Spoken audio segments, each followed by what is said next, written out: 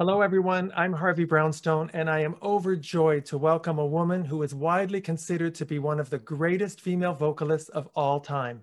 She conquered Broadway with her landmark award-winning performance in Jekyll and Hyde. She has released 19 spectacular albums, and she performs to sellout crowds in concert halls, including Carnegie Hall, Radio City Music Hall, and the Kennedy Center. What a thrill to welcome Linda Eder to our show. Linda, thank you so much for being here. Oh, you're welcome. My pleasure. Linda, one of the fascinating things about you for me is that although your name is strongly connected to Broadway and your albums and your concert appearances, you actually gained international prominence on television. You were on the 1987-88 season of Star Search. You won for an unprecedented 12 straight weeks, and then you won the show. What an incredible way to start a career. Yeah, I mean, it really gave me that international audience because there's nothing like, primetime television to do that. You could star in a Broadway show for many, many years. It was the biggest hit in the world and not hit as many people as you can in one night of television. So yeah, it was great. Well, then in 2000, another major television event happened. Rosie O'Donnell was at your Carnegie Hall concert and was so blown away by your voice that she invited you on her show 2 days later. You came on, you sang your mega hit Vienna. You caused an international sensation, and suddenly everybody wanted to hear more of Linda Eder. How did you cope with that sudden injection of even more fame? Well, it may seem, it seems overnight to other people, but I had been singing professionally for several years at that point. So I guess it wasn't really that overwhelming, although it was very, very exciting. I was so flattered, for one thing. It was a kind of a two-pronged punch, really, because Rosie was there that night, and so was Kathie Lee Gifford. So I was on both Regis and Kathie Lee and Rosie right away after that. And that's really, that was a huge, huge boost to my career. There's no denying that. They both remained, and to this day have remained so supportive of me, very warm and supportive. Well, I can tell you the day after your performance on Rosie, the first time, everybody at work was talking about this singer that they'd never heard of, because if they had not watched Star Search, they wouldn't have, and if they hadn't seen you on Broadway, they wouldn't have known who you were. And everybody was talking about Linda Eder. Or at the water cooler. At the water cooler. Yeah. Well, your 1997 performance as Lucy on Broadway in Jekyll and Hyde is, of course, legendary. I saw you in that show twice, and I will never forget the ovations you got after singing your two big songs, Someone Like You and A New Life. How did you summon the energy and the stamina and the emotionality to play that role 8 times a week for 16 months? Yeah, and it had been years, of playing the role and doing a year-long tour, pre-Broadway tour, and different workshops. So it had been in my life a long time. I have obviously had sung Someone Like You many, many, many times. But it was such a thrilling thing and a relief to finally make it to Broadway in the first place. And then what I loved so much about theater, being a theater relative newbie to it, I loved the fun, the camaraderie, the playing around. Theater folk are just crazy and fun people, and I think a lot of people who get into this business of theater want that moment where they have that stage themselves in a big 11 o'clock number. But I was used to that as a concert performer. That really, to me, wasn't the part that was the most thrilling. It was everything else. It was the costumes and doing the scenes and being in production numbers and just goofing off with people behind the scenes that I love so much about theater. But for me to do 8 shows a week as a belter, it was challenging because most women on Broadway, they tend to mix, which is a very healthy way to do theater. You only go up to a certain note in your belt and then you mix it, you go into your head. And it's a strong, good head. It sounds very similar to their belt, but there's a difference. There really is a difference. And people know when someone is taking their full voice up the range, and it's kind of like the 5th gear, and they know you have it, so they're waiting for it. So I was out there, 8 shows a week, just giving it all I had. And I'm not going to say it wasn't hard. It was definitely hard. It was incredible. I saw you at the beginning of your run. I saw you at the end of the run. There was no difference. You had the same level of energy. You You knew that that's what the audience came to hear, and you delivered. Well, and also the songs are so great, and you might not feel like you're into it the half hour before the show starts, but the minute you're out there, and you get in, there's something always kicks in, that stage magic kicks in. I have never understood why the song Bring On the Men was cut from that show. It was such a great song. It's one of my regrets that I didn't, for once in my life, play a diva card, because I'm not really like that. I'm just a very entertainer girl from Minnesota, and I should have put my foot down, because I was really the only name associated with the show, because really of Star Search in my prior career, nobody knew really who Frank was. And Wildhorn, they didn't know, aside from the name Jekyll and Hyde, the title and the famous movie. As far as the show itself, I was the only name that was associated that people across the country could know. So I did have some leverage there, and it was a different director for the Broadway, so it was his idea to take it out, and I should have just said no, because it was the best introduction for my character, and people love that song to this day. It's in my live show. I'm always singing it, and it was a big mistake, but it's just one of those things. Yeah, you're anything but a diva. Yeah, it's one of the things I think people love about you so much. You're very accessible. Now, of course, many of your early albums concentrated almost exclusively on the songs of composer and playwright Frank Wildhorn, who was your husband at the time. Some music critics and fans said that you were limiting your song choices too much during that period, because they wanted you to sing the songs of other songwriters. Looking back, do you think they were right? Yeah, very much so. Obviously I benefited from many of his great songs, but like any writer, and he has a pretty high percentage of writing, good songs, but they're not all going to be the big mega hits. There's no formula. A hit song is just something that happens, some magic thing happens and it turns into something that's just a little more special than the others that might have good craft to them, might be whatever, but they're not quite, that.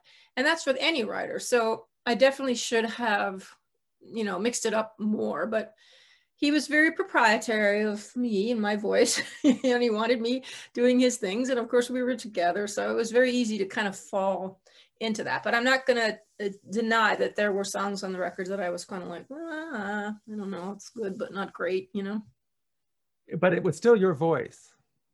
Well, yeah, I think he was good for me and his songwriting, and I was good for him, because I think I understood his music and I knew how to, in the words of Emerald, kick it up a notch. At the opening ceremonies of the 2002 Winter Olympics in Salt Lake City, you gave an unforgettable performance of your hit song, Gold. Was that one of the highlights of your life? Well, it should have been.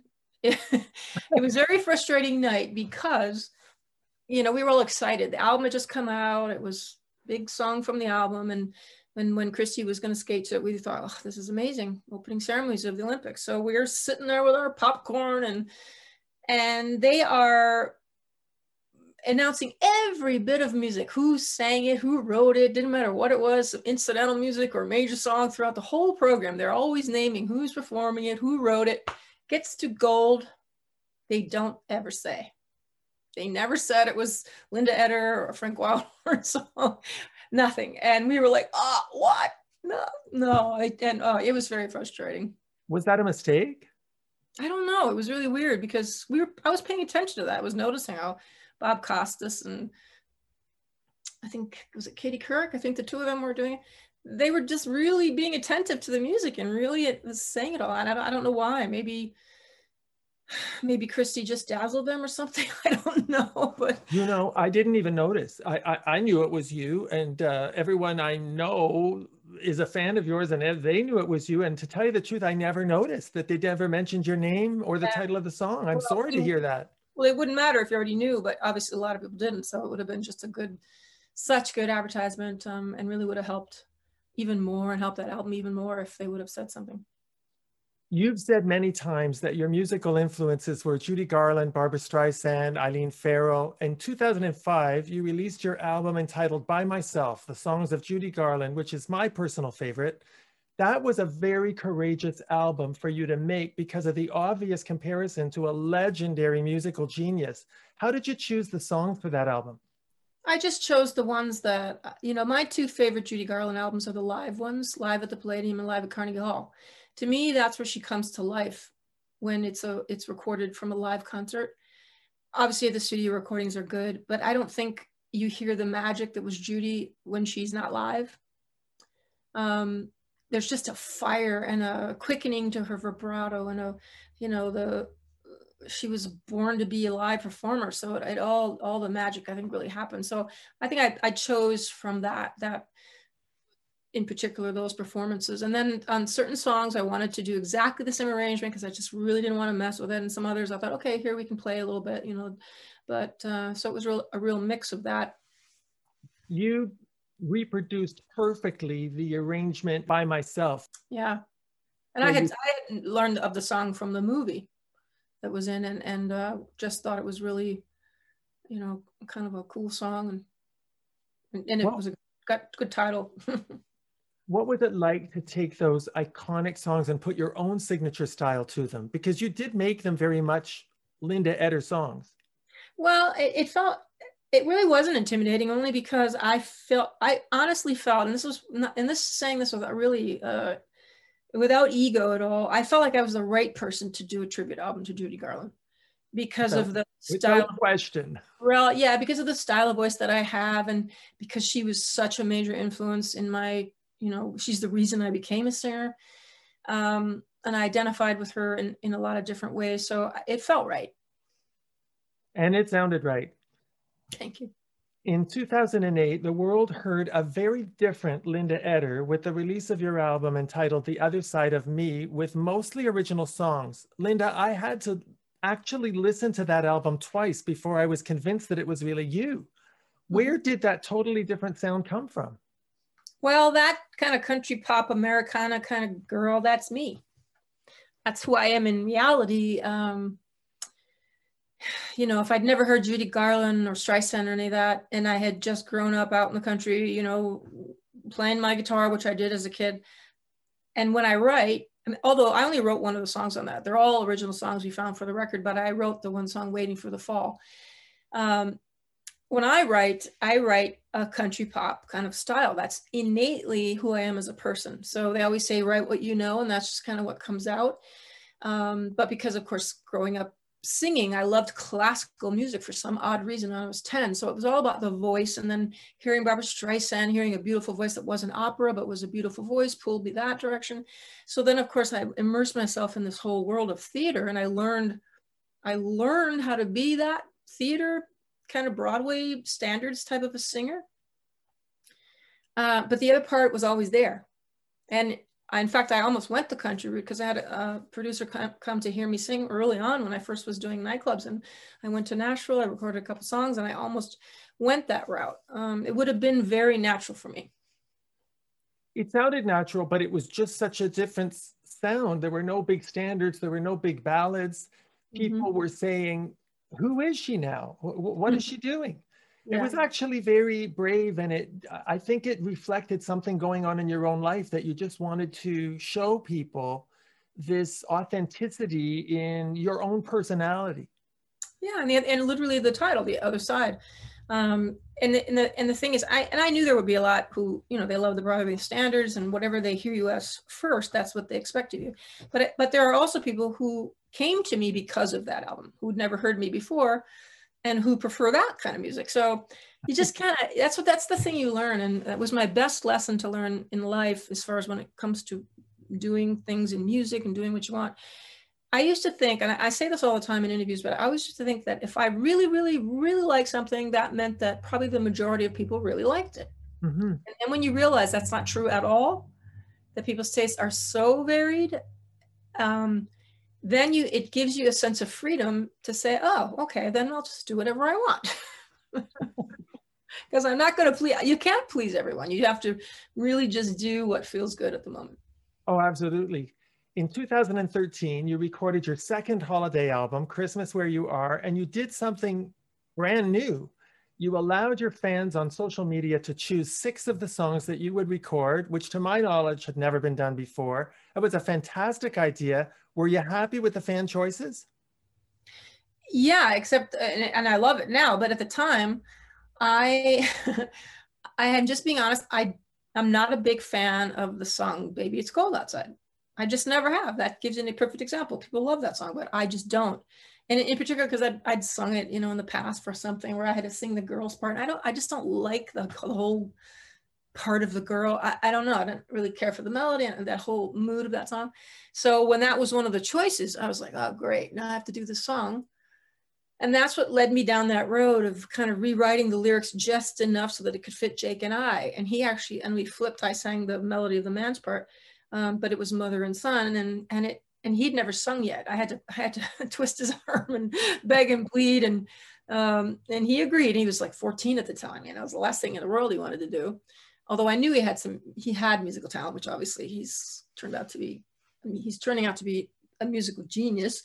But at the time, he didn't know, and we weren't pushing that way. So it was, that was fun. And he got to hear himself on the radio, which was really cool, doing that song. For sure. You wrote those mother-son lyrics, didn't you? Yeah. Yeah, that was really lovely. And then Jake wrote the song called Time on your Retro Volume 2 album. Now he has his own self-titled album out, which is really exciting. You must be incredibly proud of him. I am. He's really something else. This is the latest CD I did. I put that one on. And the one before that is the If You See Me CD. And that's also his song. Although I wrote the lyrics, he wrote the music to it. And that was back before he was really writing lyrics, but he was writing music. And I had always loved that melody. So I asked him for it. And then I wrote the lyrics. That was our first and hopefully not last collaboration. And then for this record, I wanted to put another one on there. So yeah, you'll be hearing the stuff coming up that he's doing. He kind of got the best of Frank and I, because he can sing, he writes amazing. He writes incredible lyrics, which I don't understand because he never even wanted to read a book. He plays the instruments, he produces it. Yeah, it's something else. I think the apple doesn't fall too far from the tree in that case, or in this case, the trees. Well, thank you. We would love, please tell Jake, we would love to have him come on our show. I can torture him just like I'm torturing his mother. All right, I'll tell him. I'm sure he will. I love that Jake is such a strong advocate for the arts in our education system. It's such an important component of a well-rounded education, especially for kids whose parents are not musicians and they can't expose their kids to the arts in the way that Jake got as a child. Yeah. Please tell him I'm so proud of him for taking a stand. Thank you. Thank you. I should point out for people who haven't had the chance to see Linda live in concert, there is a 1999 concert that aired on PBS. There's a live concert album from 2014. Linda, do you have any idea when you'll be performing live in concert again? Well, I was just talking with my agent yesterday, and I am in talks with possibly coming back sometime in more midsummer, but my first one that we really figured would be, with everything that's been going, is September 17th in Morristown. That's the first one we sort of have on our calendar, but I do have a couple other ideas to maybe come back a little bit sooner, if in ways that are safe. And of course we have to all play it by ear, because none of us knows what's going to happen with the variants and everything. But I have had my first COVID shot, and I'll be getting my second one soon. So and my band finally has all got theirs as well. But we're all kind of in that same headspace. None of us wants to take a risk if things are looking iffy again, For sure. Tell us about your DVD from 2018, The Other Side, an inside look at my life without an audience. This is an intensely personal project that you took 3 years to film. What inspired you to do it? I put my phone on a holder in my car one day when I was driving to a store, and I just filmed a little bit, because I wanted to try out this video editing. I have everyone who does music is into Mac. So of course I had a Mac computer, and it comes with iMovie, and I thought, what's this video editing about? I want to play around with it a little bit. So I just started filming little clips and thought, this is kind of fun editing. And then the idea was born from there. I said, okay, I'll just keep filming. So I spent, over the course of 3 years filming, and then I spent 6 billion gazillion hours editing, because it takes forever editing. But it came out really well. I think it's over 3 hours of really very kind of behind the scenes of my life. And people who are fans, some people will be absolutely fascinated by it, and others will be completely bored by it, because it is so just my life behind the scenes. And I happen to like that kind of stuff. when I see a performer that I really, really like, I want to see all the real behind the scenes, their home life, their, everything. And you hardly ever get that. The Streisand thing that was put out recently that you could watch, she started off with a little of that right in the beginning. It's, oh, this is great. This is what I want to see. And then it was done. And then from then on, it was just a concert. I was like, no, this is what I wanted. Yeah, me too. I'll tell you why I really liked it. There's something about your voice when a person is sitting and just listening to a CD, you get the feeling that you're singing just to me. And so the DVD gives you that same sense that we're getting to know you, because we already kind of feel like we do know you, because you have a very penetrating way of singing. I don't know if people have said that to you before, but that's how I get your sound. Well, I'm pretty open in the DVD. I do show a lot. And also I think the best singers are, I teach now, so I call it a connected voice, where your voice is really connected to your emotions. Because it's very obvious when someone is just singing for the art of singing, or they basically are singing their technique or singing their lessons or whatever, but it's not connected to their core and their emotions, because our emotions infuse our voice with stuff. Mm-hmm. Same as like I'm talking right now. I'm talking with an intent, and I'm feeling something. I'm thinking about what I'm saying. I'm thinking about the way it makes me feel, and it's changing the tones and the quality of my voice. And that should happen when we sing. And it doesn't happen for everyone, because it isn't connected to that. That's for sure. Linda, there's a lot about you to admire, not only as an artist, but as a businesswoman, in the way you've strategized your career. You've consistently avoided, I don't know, for lack of a better term, going Hollywood. You don't want to be under the control of a major record label where you have to sing the songs they want and be at their disposal. In 2013, you established your own record company, so you're completely independent, you're self-sustaining. What made you take that approach? Well, I had seen other people were starting to do it, and the record business was great in all those early years, many years.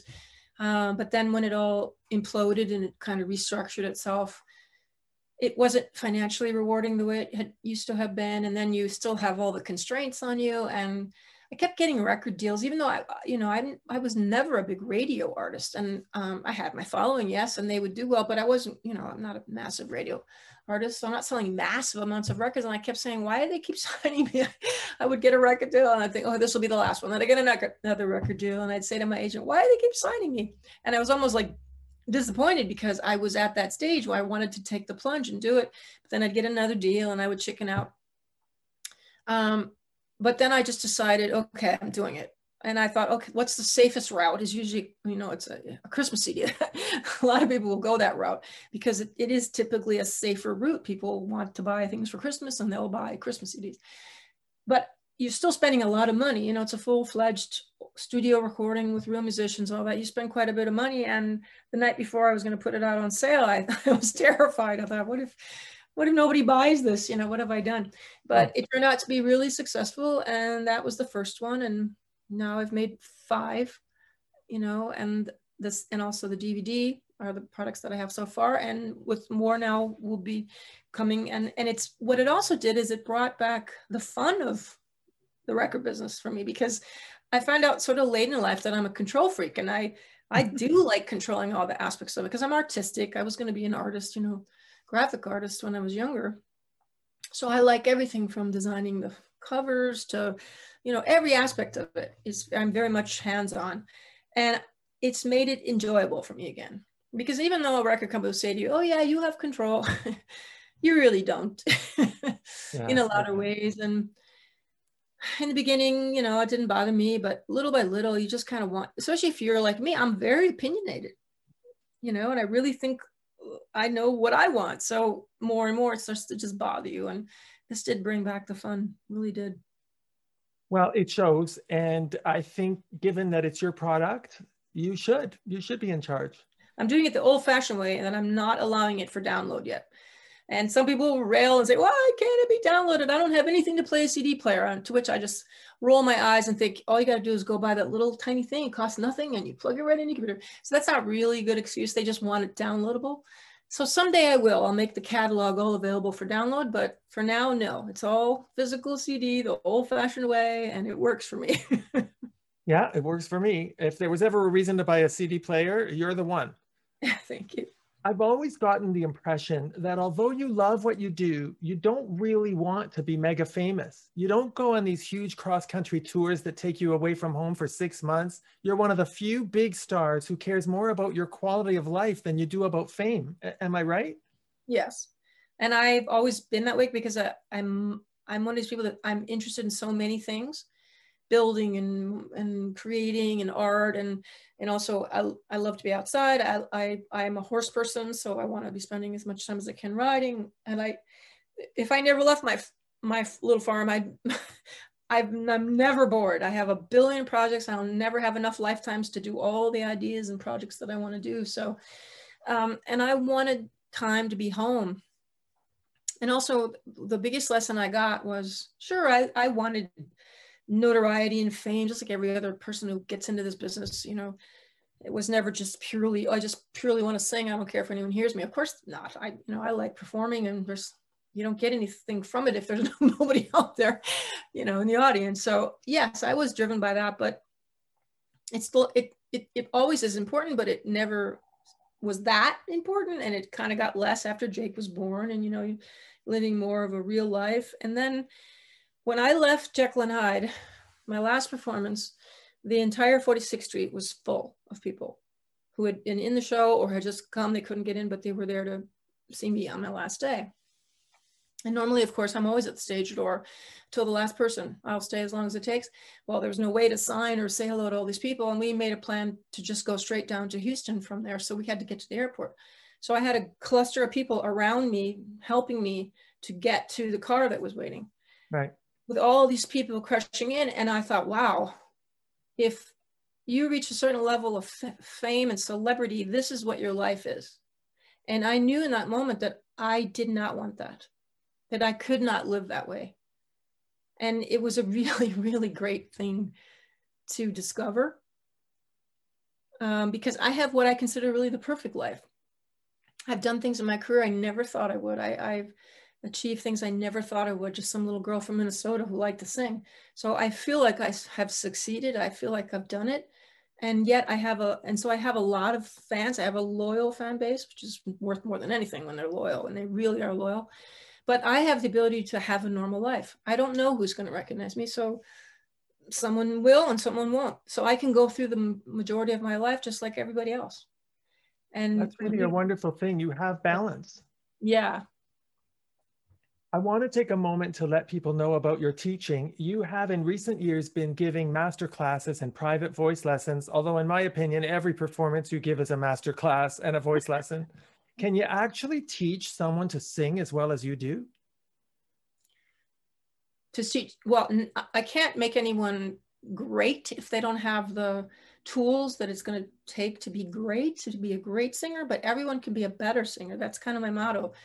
Not everyone can be great, but everyone can be better, because it is all muscles and fine motor skills. And the thing is, life is not fair. Some people are given certain physical aspects right out of the gate.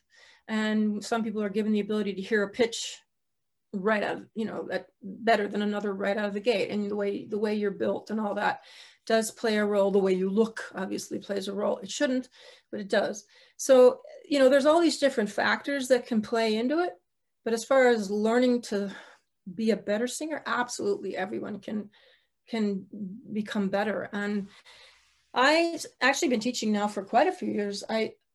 I had been asked so many times, and I was afraid to do it because I didn't have lessons. I basically self-taught. So I thought, oh, I'm just a phony. I can't teach anybody how to do this. But I finally agreed, and I was terrified. It was a masterclass, and I was terrified. But the minute a person got up to sing, I just relaxed, because I felt immediately I knew what I wanted to tell that person. And the next one was going to get up, and I got all nervous again. But again, the same thing happened. And it turns out I'm a darn good teacher. I'm not surprised. And not only that, I really enjoy it because my techniques are so organic and based in just things we do and naturally in an everyday basis that I think it helps to explain it, because teaching voice is not easy. No, but you're a master communicator. And I've heard you speak before. you manage to verbalize what you're doing to produce a sound. Right. Well, and I think, yes, and I think that's part of it, because I've watched other people giving, and they don't really talk about that. They kind of just do it themselves, or they might point their finger in the air and say, no, go up there. But they're not really breaking it down and trying to help that person physically get to the point where they can produce a better sound or build a stronger voice. So I know there are teachers who do, but I've watched a lot that don't. And it's because it's not easy. It really isn't. I've often thought you would be a fabulous judge on American Idol or The Voice or one of those singing competitions, because first of all, you went through one. And secondly, you actually know how to explain what you're doing when you sing. Yeah, I think it would be fun. Hard though, because it's, those shows are tough on kids, and they're all, and for the most part, they are kids. Losing and you'd have to go to Hollywood. Yeah. Yeah, but losing is, and I was lucky. I never had to lose because I watched a lot of people lose, and it was really, really hard on them. When it's singing is very personal. At least it should be. Mm-hmm. And it's your person that's being criticized or is failing, and so it's hard in that sense. Linda, tell us what you've got new coming up. Well, my latest CD I put out during this whole COVID lockdown, and in 2015, I put out a CD called Retro Volume 1, which was all stuff I had recorded over the course of 20 years, great stuff that was either from a show that didn't happen or this didn't happen, and it's all melodies of Frank's for the most part. A couple others from Jason Howland, who directed Jekyll and Hyde, or conducted Jekyll and Hyde, who went on to write Little Women. He's a great writer as well, so he had a couple on there. But I put that out, and then I was always going to do volume 2, but I went on and put out a few more albums in between. So during this lockdown, I thought, this is the perfect time because it's all been recorded already. So I put together Retro Volume 2, which is all Frank's melodies, except I did 3 songs on there, 2 that are new songs for me. One Jason Robert Brown song, Broken Vow I did, and then I put on one of Jake's songs. So, and I did those at home. I actually recorded them at home. Tracks that I did found here. So, and we put this album out. So finally Retro Volume 2 came out, and like all my CDs, the only place you can find them is on lindaedder.com on the store there, or go directly to the store, which is lindaedderstore.com. How much simpler can that be? Well, I'm glad you told us, because everybody will want to know where they can get the latest CD and all your CDs and the DVD. We really look forward to as much as you want to give us, your fans will take. Thank you. Thank you. Okay, I have only one final question. Linda, do you really get, I mean, deep down inside, do you get how monumentally gifted you are with that voice? I mean, do you get how much your fans love you? Well, I love the fact that I'm told it on a regular basis, and then I read it on a regular basis on the sites and all that. And people don't realize how much that helps me, because of course I don't think of it that way. And I'm never going to be what I want, that I hear in my head. And I'm never going to be satisfied with what I'm doing. So it is good. You kind of need that. And also when you've done it as long as I have, and now I've just turned 60 this year. So you need that impetus to keep going. And so it's not only the compliments, it's the, this particular song, that you did help me through this time in my life. I went through this horrible experience and I couldn't have made it if I didn't have the song. That's the stuff that keeps you really doing the things that you don't want to do, which is getting on an airplane and going somewhere. Because the time on the stage is fantastic, but all the other aspects of traveling now is hard on me. I don't want to be doing it. So, but it makes it easier for me to do that. Well, Linda, I would love for this interview to go on forever, because honestly, I could sit here with you and talk endlessly about your career, but I know you've got better things to do. I just want to thank you with all my heart for sharing your phenomenal talent with the world, and especially for appearing on our show. You're so welcome, and I'm so flattered you asked me, and it was fun. Thank you. Please come back anytime you want. Thank you, Linda, so much for being here. You're very welcome. Our guest has been the spectacular Linda Edder. I'm Harvey Brownstone. Thank you to our producer, Steve Silver. Thank you all for joining us. See you next time. Be sure to check out more great interviews with Harvey Brownstone on harveybrownstoneinterviews.com. Be sure to check out more interviews by Harvey Brownstone on this podcast channel.